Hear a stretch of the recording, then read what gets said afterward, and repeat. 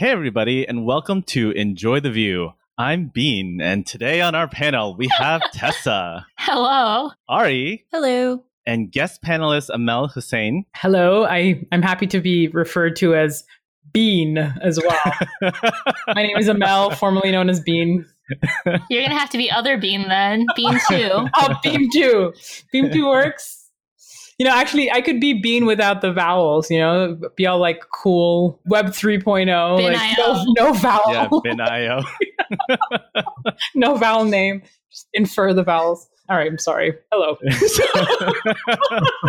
Hey, everybody. It's been a long week. It has. And our special guest for this episode is David Ash. David, would you like to introduce yourself? Sure. Thanks for having me. I'm a software developer for a big bank. My job title is Man About Town. Yeah. Man about town, sometimes wrangling, sometimes managing, sometimes both, right? Whatever they need. Yeah. And so speaking of, today our topic is about the transition between individual contributor, or a lot of us will be referring to it as IC going forward, versus being in a manager role. So, I mean, I guess to kick it off, David, what are your thoughts as far as what it's like to transition from IC to a manager role? I have so many. I'm really excited to do this because then I can come back and look at this in like a year and think, what an idiot. Because I'm in the transition now, right? So I'm sure in just a few months, I'll learn some big lesson about something I'm doing quite wrong. And it'll be fun to see which of the things I've intuited and which I'm going to have to bump my head against the wall to learn. Probably the biggest one, though, is obviously when you're an IC, you get things done by getting your hands on the keyboard and making it happen most of the time. And not being an IC, you need to trust other people to get work done. And so there's a psychological component there to trust other people, to know when you can count on others to get it done. But also, how do you delegate work to other people? How many people should be on this task? When other people are making decisions about how it should go, should I push back or go along with it? Politics. That part too really comes up. I think one of the great things about being an IC is you can dodge a lot of politics. Yeah, so in your experience, Amel, what has that been like? Do you find that your experience has been similar, or how does it compare? Yeah, I would say very similar to what David just said. It's a huge shift. I mean, I remember when I first made a transition from being an IC to a manager, I immediately realized like my time was not my own. So that's like the first big realization, that you set out your day thinking like, okay, I'm going to accomplish 1, 2, 3, 4, 5. And then you accomplish 1, 2, half of 3 if you're lucky. And so really there's a lot of context switching and a lot more enabling other people to do work, less so doing actual work yourself. And I think it was a very jarring transition for me, because it's really hard to, how do you measure success? You know, how do you know you're getting stuff done? Right. And for me, like a big thing was like, okay, my team is unblocked. People are productive. Everyone knows what they're doing. Great. I've done my job. Right. But it's not always as easy as that. And so I think for me, that was the biggest challenge. Like when I'm an IC, I worked on these pull requests.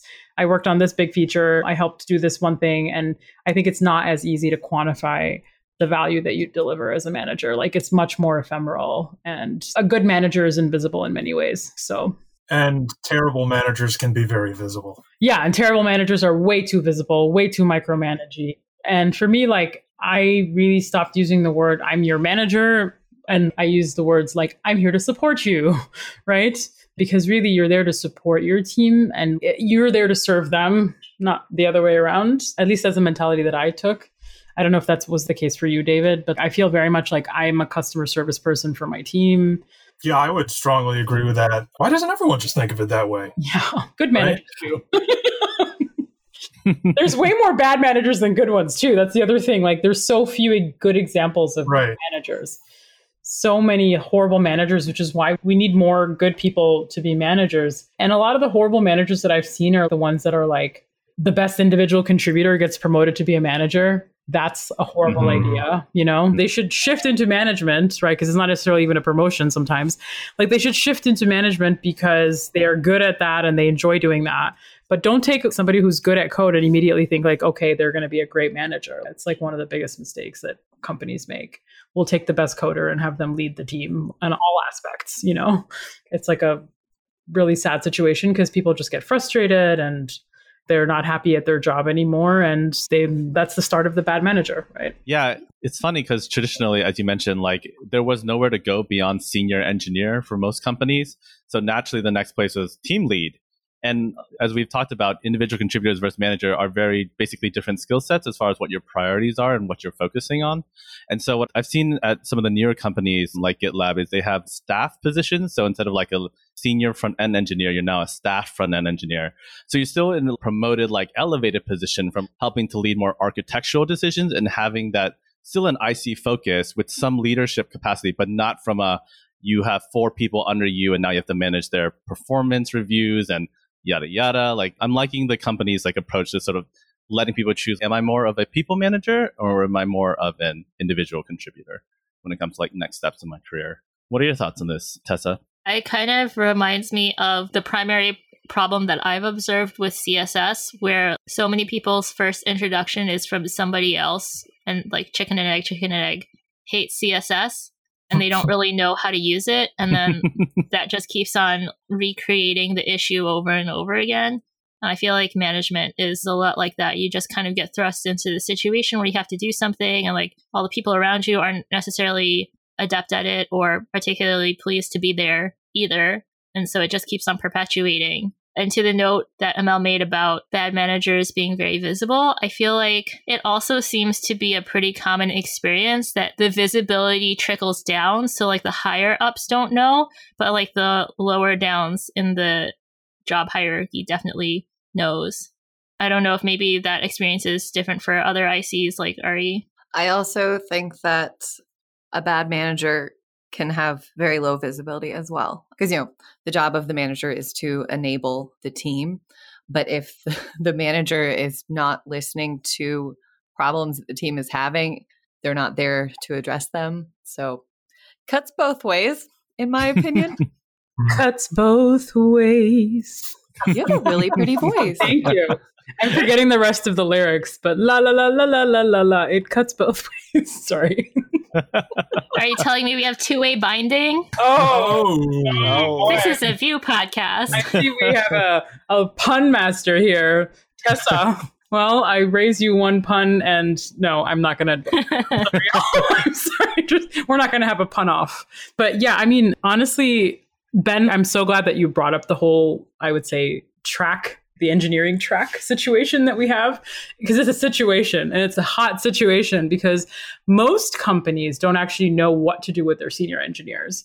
And so what you have is this like weird large band of, I've been at the company for 5 years and I'm kick and I just got promoted to senior engineer, and I've been at the company for 15 years and hey, I'm still senior engineer, right? Like, how is that fair? It is not an adequate measure of that person's competence or capability or whatever, and or like the amount of influence and scope and how big that sphere of influence should be for that person. And so for me, like, having those parallel tracks for managers and engineers, right, where you have senior staff, principal, senior principal, architect, senior architect, right? Your sphere of influence should grow, right? Where you're able to be a technical lead that goes from managing one team's backlog and technical delivery to a series of teams' backlogs and technical delivery and roadmaps, right? And so companies that have leadership tracks for engineers are, for me, ones that recognize the need for mentorship and growth beyond just senior software engineer,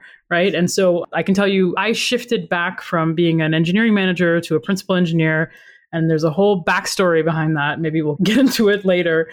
But like, I'm telling you, like, I'm not interested in working at a company that doesn't have those roles, right? Because I'm not a senior software engineer anymore, right? And so I'm never going to work at a company that doesn't have senior staff or principal. It's just not happening, because that's just not a title that really reflects the value that I bring to an engineering organization. So promotions shouldn't necessarily just equal management, right? Like, management at some point becomes a parallel track. I've worked places where principal engineer and engineering manager were essentially at the same level, right? In terms of pay and or sphere of influence or whatever. They just had different responsibilities. Yeah, I don't know if y'all feel this way when you think about like promotions and raises in the tech industry, but sometimes I almost feel like it's like watching a game of hungry hippos. And it's also kind of perfect that there's 4 hippos, I guess, for like thing, but they're just like ping-ponging around between the different companies to keep on growing their career rather than nurturing their career at one company.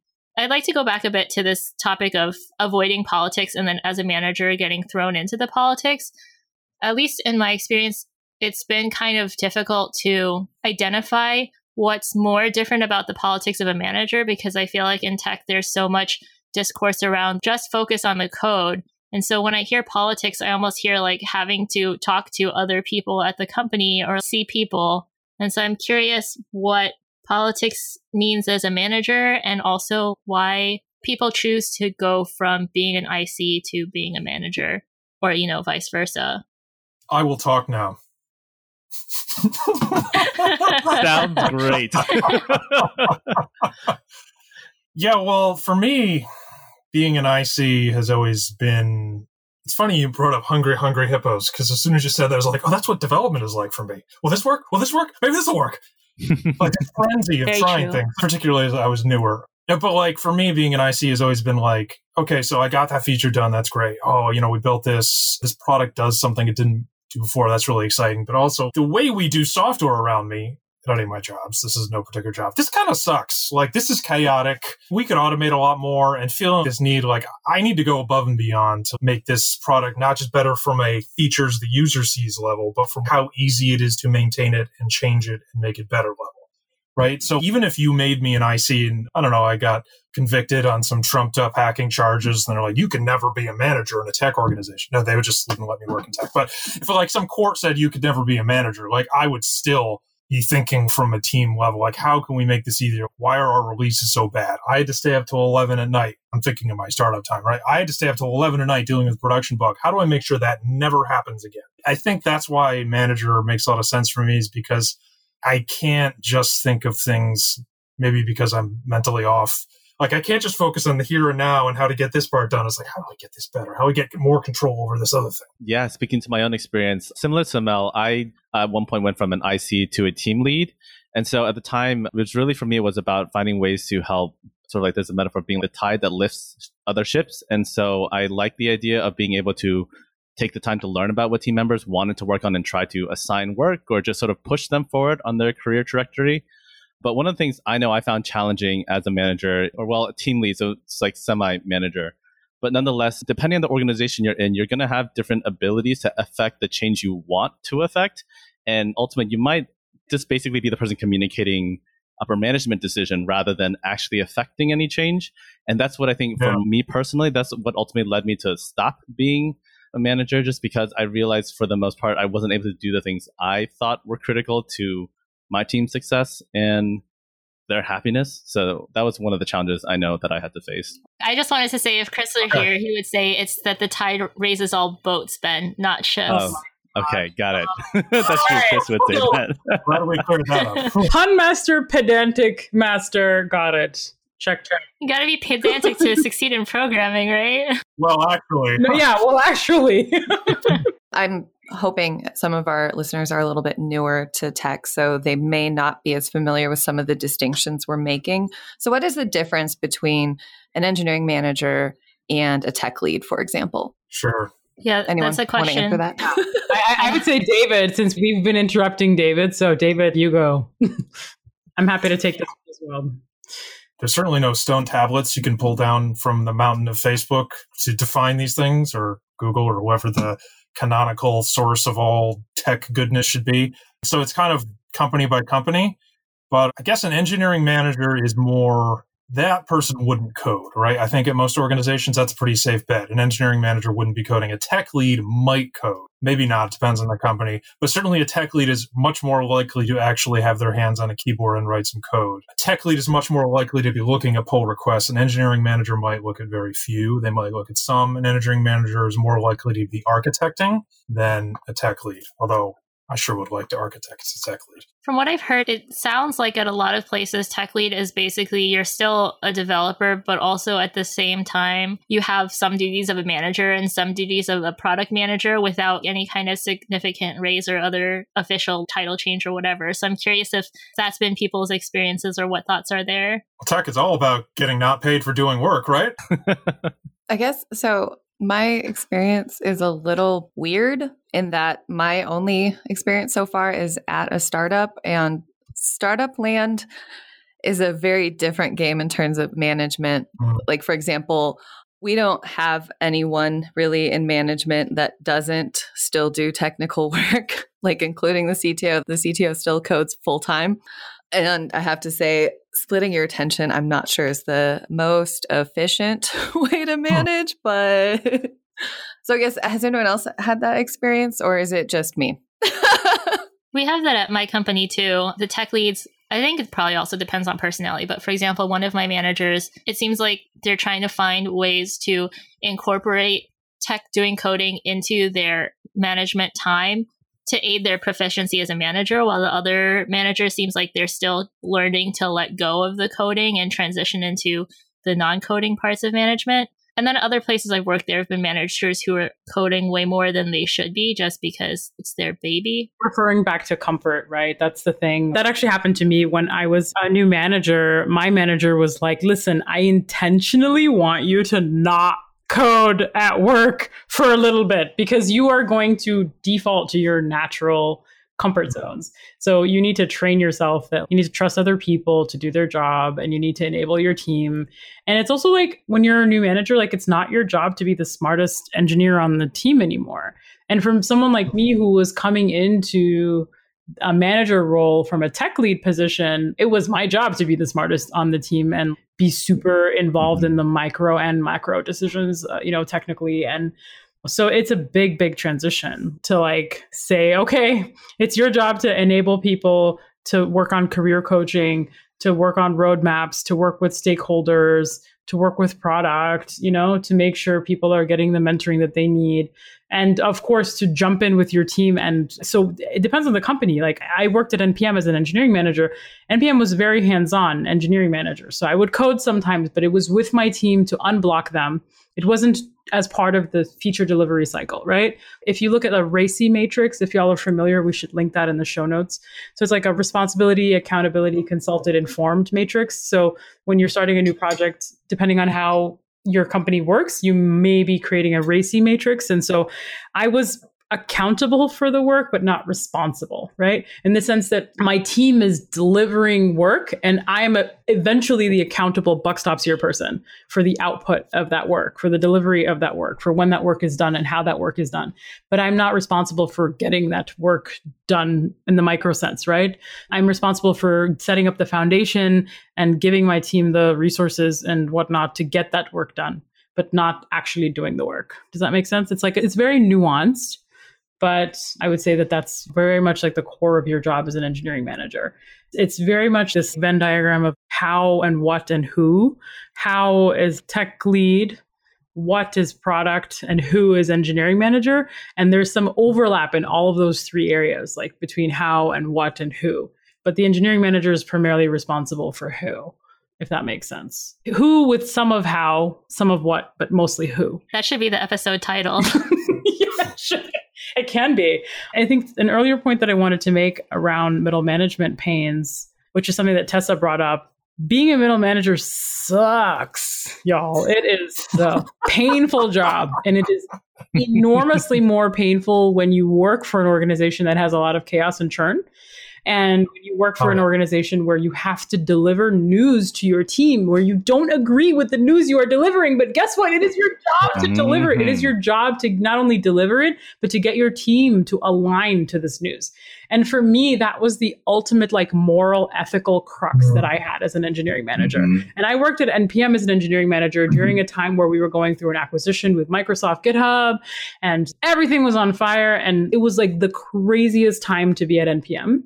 And it is something that I will write a book about in the future. And it is something that y'all may be hearing more from me in the future on. But I can tell you that it was extremely difficult to deliver news to my team where I didn't agree with like that I was having to tell them. And so as a middle manager, you're in this really tough spot where you're at times having to manage up and laterally and down. But at the same time, like you are this connection point between upper management and your direct reports. And depending on how upper management has their stuff together or not, like your job is just exponentially harder. And for me, like what was such a shocking realization when I became a manager was when things were good on my team, they were freaking amazing. Okay. But when things were not good, you feel that same, it's like 5x, right? So it's like, let's say I have 5 people on my team. When things are not good, you feel that like 5, 6x, because it's not just you anymore, you know? You're taking in how everybody's feeling.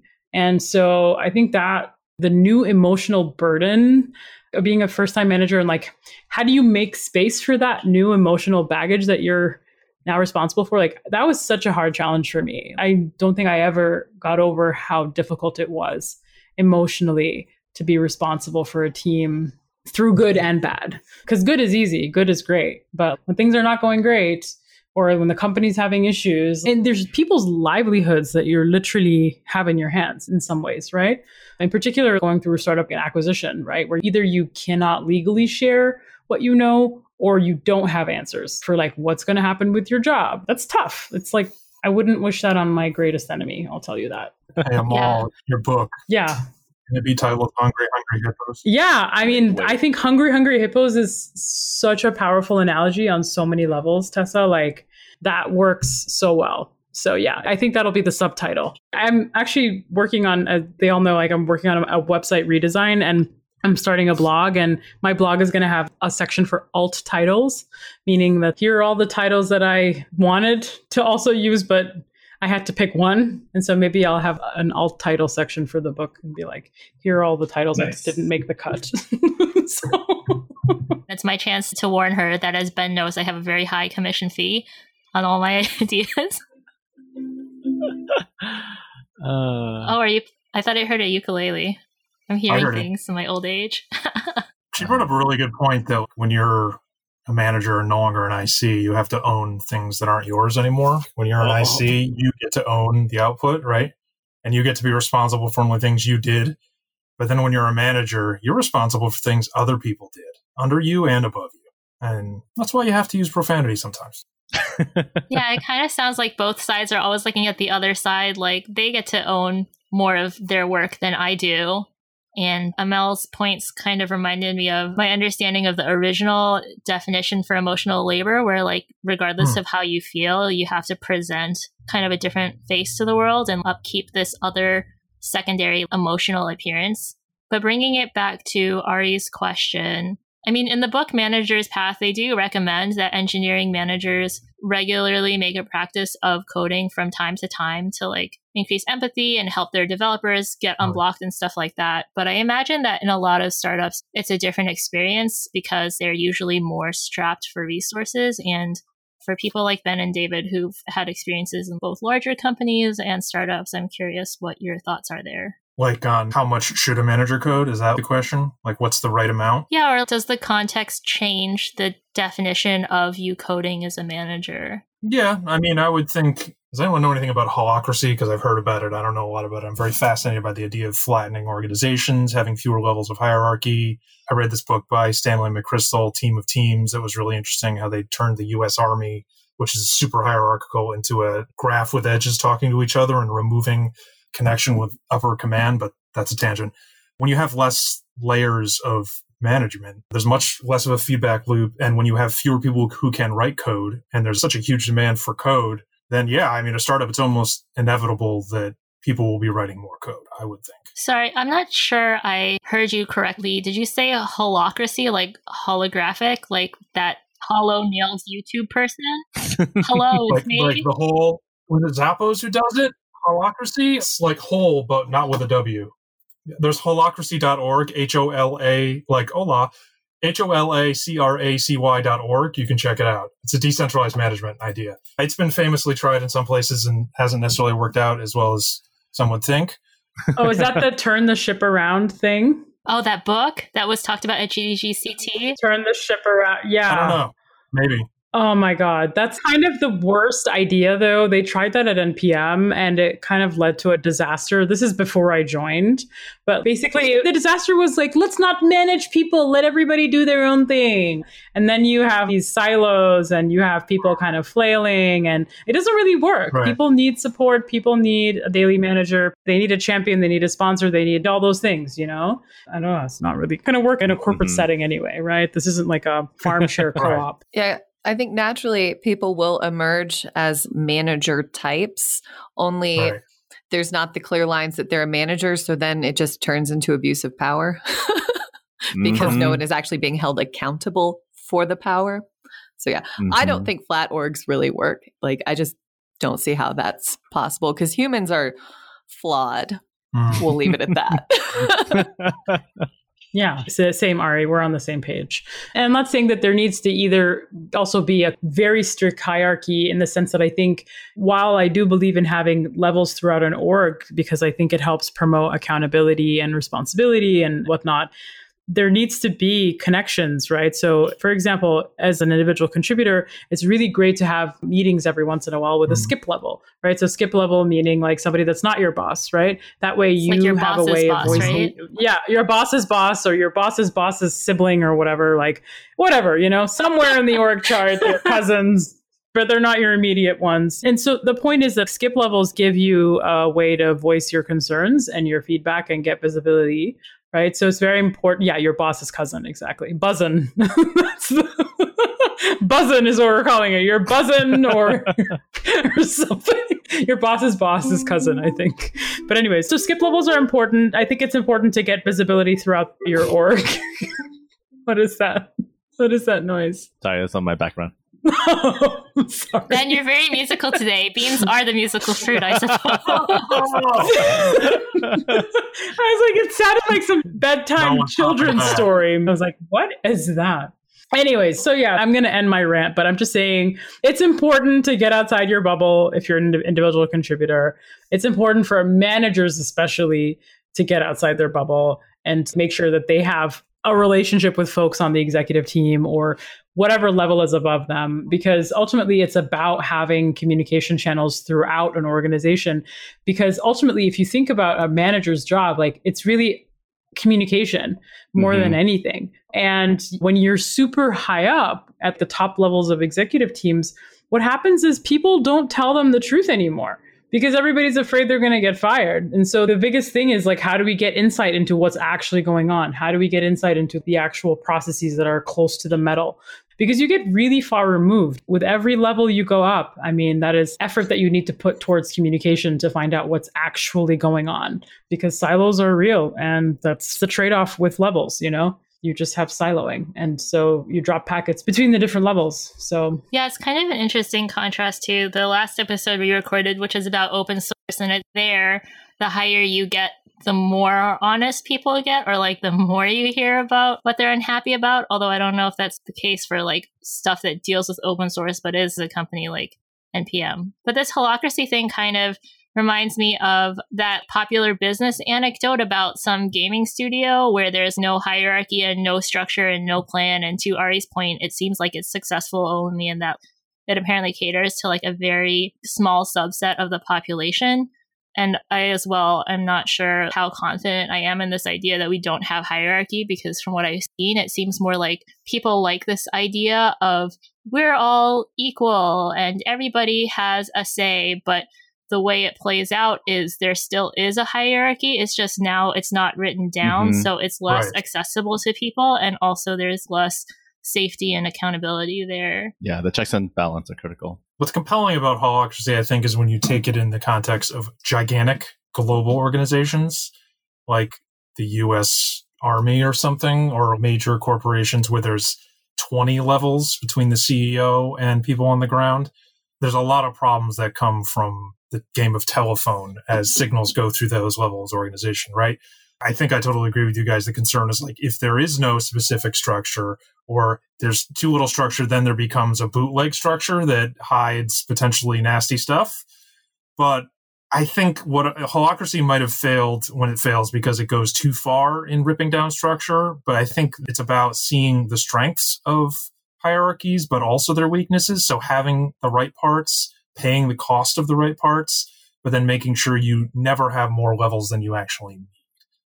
That would be my idealistic communist defense. It works in theory, don't you understand? Holacracy will save us.